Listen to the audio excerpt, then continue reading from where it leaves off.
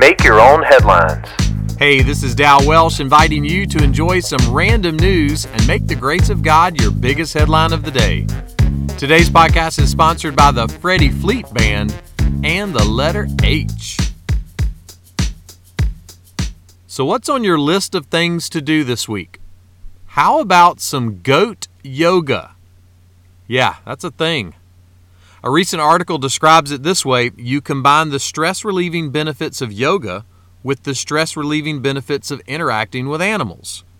So while you're doing your yoga poses, goats are walking around the room snuggling up next to you.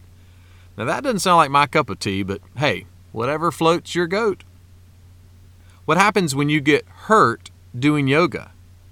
You get yogurt. The psalmist was praising God for how he cares for creation and said this: "The high mountains are for the wild goats." And then just a few sentences later he writes, "O Lord, how countless are your works." Now this was thousands of years before the countless things you can hear and see and read and play on the radio or television or your smartphone or the YouTube. All those many years ago, what in the world were the countless things he was praising God for?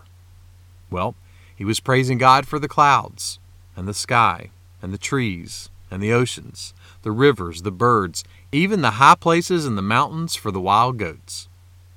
Someone put it this way: living where we are makes the world big again. So look up from your screen today and live where you are. Look up and enjoy where you are. Enjoy the sun or the rain or the limes on your lime tree. There are countless things to enjoy today. Find just one and thank God for it. Even the goat at your yoga class. Make that one of your headlines today. Make Your Own Headlines is a little smidge of encouragement from Holland Avenue Baptist Church.